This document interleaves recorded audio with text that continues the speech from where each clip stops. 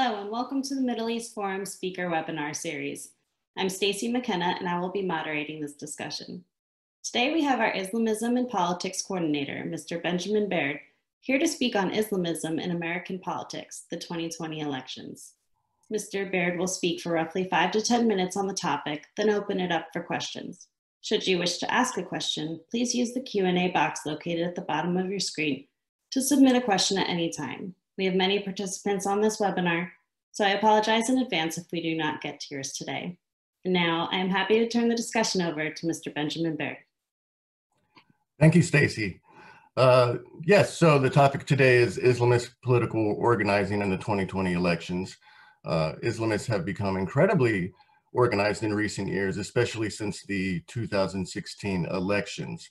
When they saw President Donald Trump's policies, especially when you look at immigration and foreign policy, as a direct challenge to their agenda.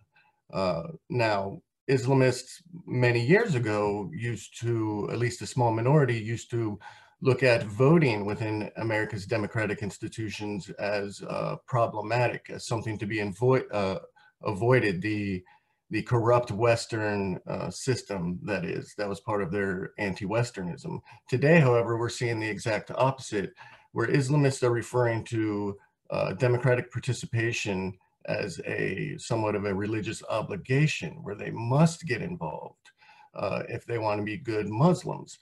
Now, it's important very briefly to point out that Islamists are a minority among Muslim Americans, essentially.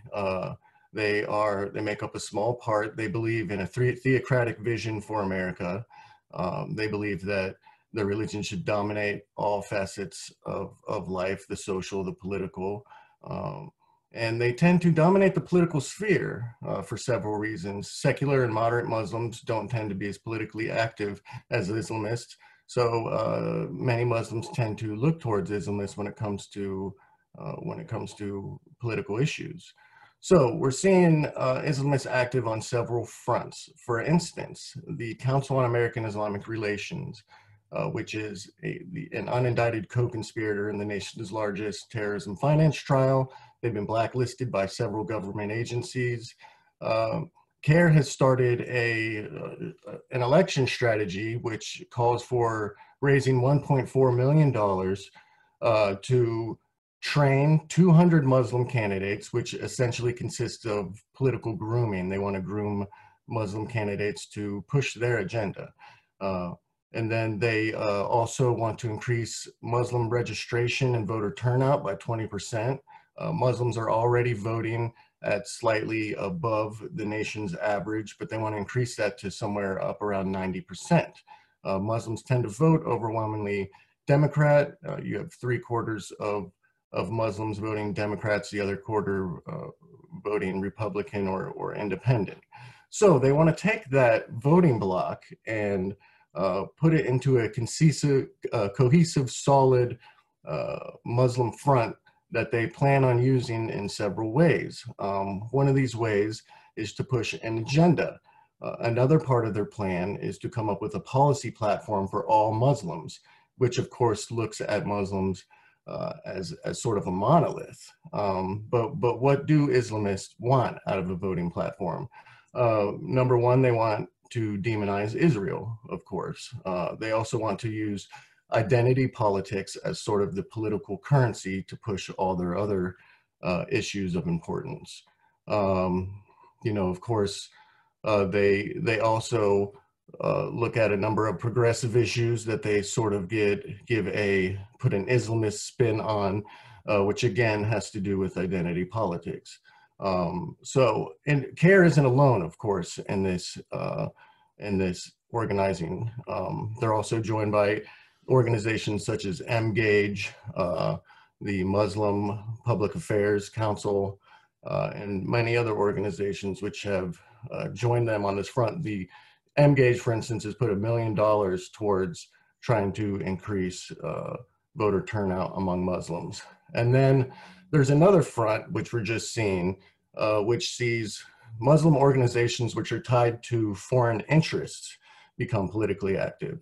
This includes groups like the Turkish Heritage Organization, or the National Iranian American Council. These groups actually support foreign interests. And what we're seeing from them is they're organizing, they're putting out, for instance, candidate scorecards that evaluate candidates based on how well they support a foreign regime. For instance, NIAC, the Iranian group, will evaluate candidates based on how well they support the JCPOA, the Iran nuclear deal, or whether or not they've stood up against sanctions, whether or not they want to take away the president's war powers. And so they sort of communicate all of these back to their voter base and attempt to get them to vote in a certain way. We're also seeing this from the Turkish Heritage Organization, which was a group that was founded to appear to be a civil society organization, but in fact, emails show that this was a very deliberate plan to infiltrate American politics. Finally, I think it's worth talking about the presidential election, the upcoming 2020 election. You're seeing Islamists support, by and large, Bernie Sanders. They support him for several reasons, some of the aforementioned reasons, but Bernie Sanders, for instance, has talked about taking foreign aid away from Israel, or making it dependent upon how they interact with Hamas, which essentially runs Gaza. And they, in addition, they support Bernie Sanders because of his socialism. For instance, you're seeing that many Muslims are supporting Islamists. Many Islamists are supporting Bernie Sanders because of his socialist ideals. There's theological backing for this. For instance, you'll see that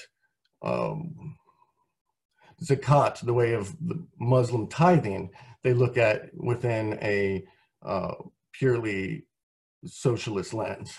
So this is what we're seeing from Islamists ahead of the 2020 elections, and they've been very active on several fronts.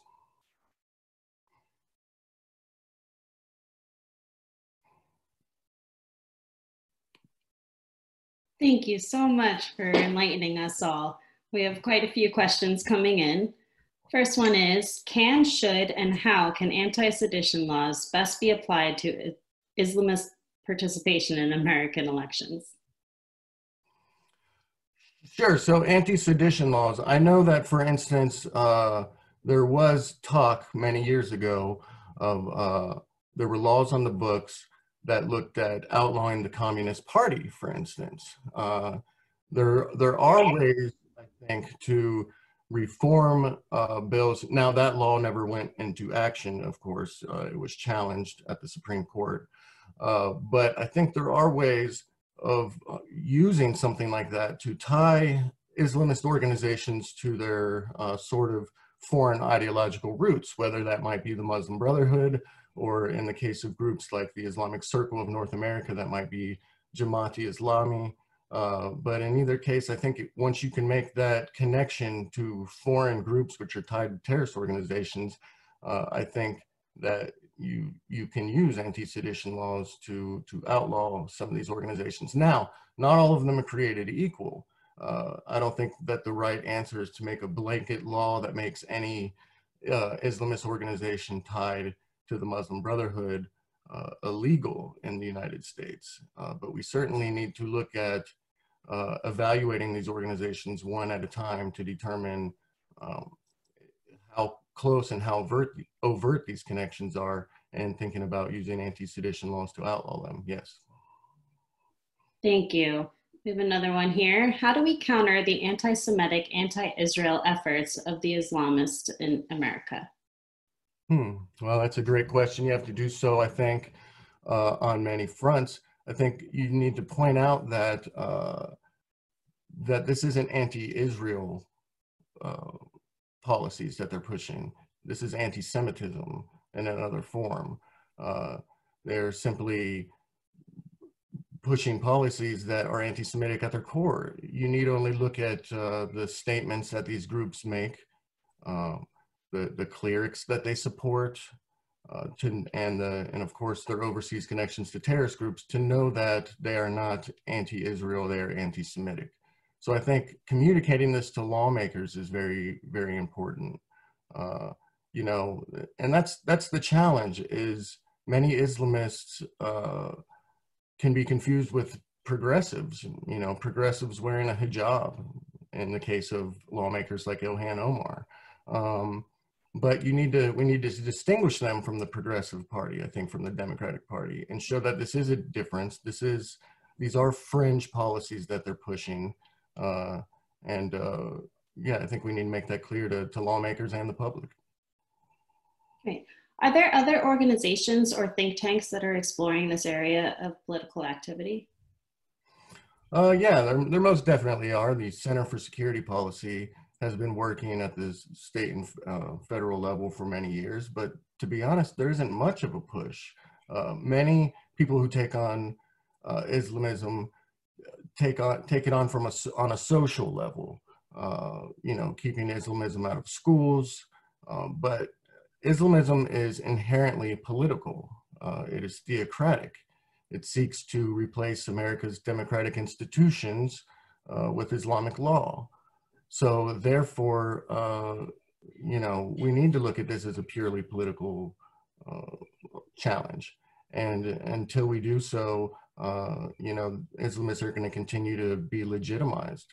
And, you know, I think that there are other organizations looking at this, but the Middle East Forum, I think, is one of the few organizations out there taking on Islamism at the local and state level through several initiatives. For instance, the Counter-Islamist Grid uses activists in several states to take on Islamism at the local level.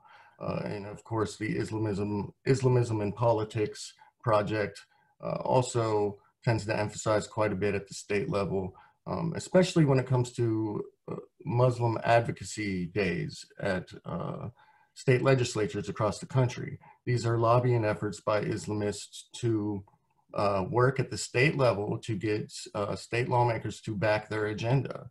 You know, many Americans ignore state government, and I think Islamists have sort of fallen into this niche and said, hey, we're going to take advantage of every level of government that we can.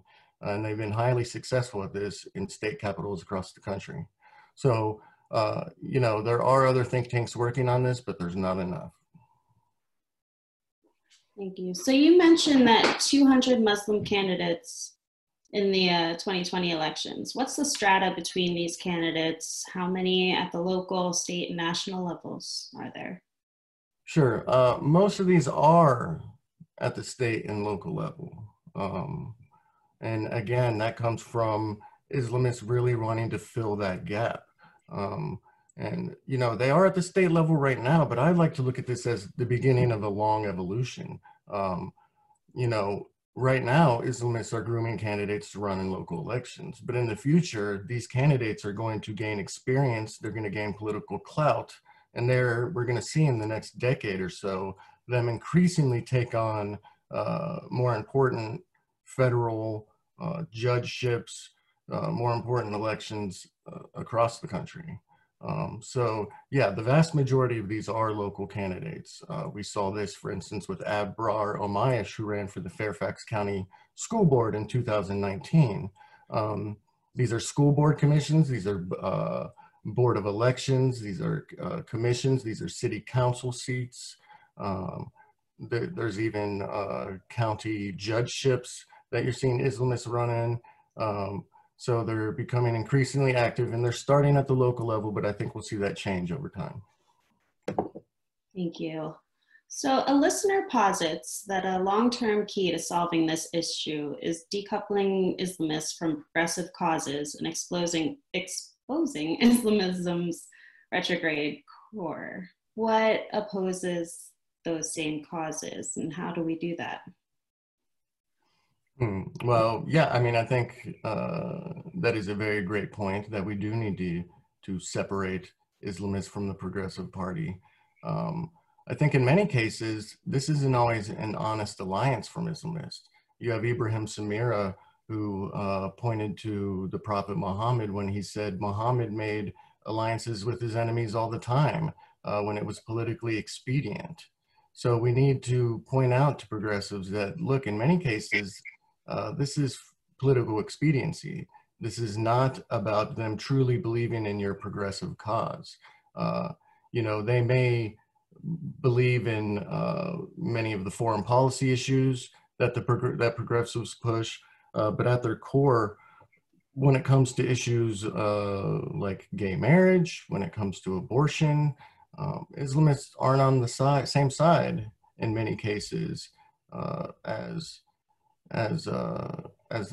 progressives. And I think pointing this out and making it clear, and then finding conservatives to ally with Muslims, with non-Islamist Muslims, is a way to sort of fracture that relationship.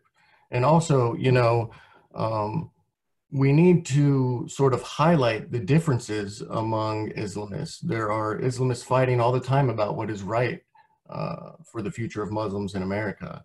And we're increasingly seeing many Islamists reject progressives and for the reasons that I stated. And I think we also need to highlight those divisions in order to sort of extricate Islamists from the progressive movement. Thank you very much. And unfortunately, we've run out of time, but we have one last question. Can you please discuss a little further how to strategize countering these efforts without being labeled or targeted as being anti-Islamic? That's a very good question. Well, I think we need to definitely distinguish between Islamists and Muslims. I think that's always important to make that clear. Whenever I speak to lawmakers, whenever I speak to activists, I always make that clear from the very beginning. You need to define that this is an Islamist problem, not a Muslim problem. We need to not ignore state and local issues. This is nationwide. Islamists are in every community. You know, it's a multi-front effort. And I think that making it incredibly clear that we side with Muslims, with the moderate Muslim majority, that is ultimately the way to win this battle. Thank you so much for your time in discussing all this today. We have come to the close of our webinar. There will be a short survey to fill out at the end to better help us serve you going forward. We will also be sending out an invitation to our upcoming events, including a webinar on Monday at 1 p.m. Eastern with our Islamist Watch Director, Mr. Sam Westrop, our weekly Israel Insider webinar series with Ashley Perry, and a webinar on Friday on uncovering terror funding and foreign aid, the Islamic Relief Agency scandal. Thank you again for joining us, and I hope you have a wonderful day.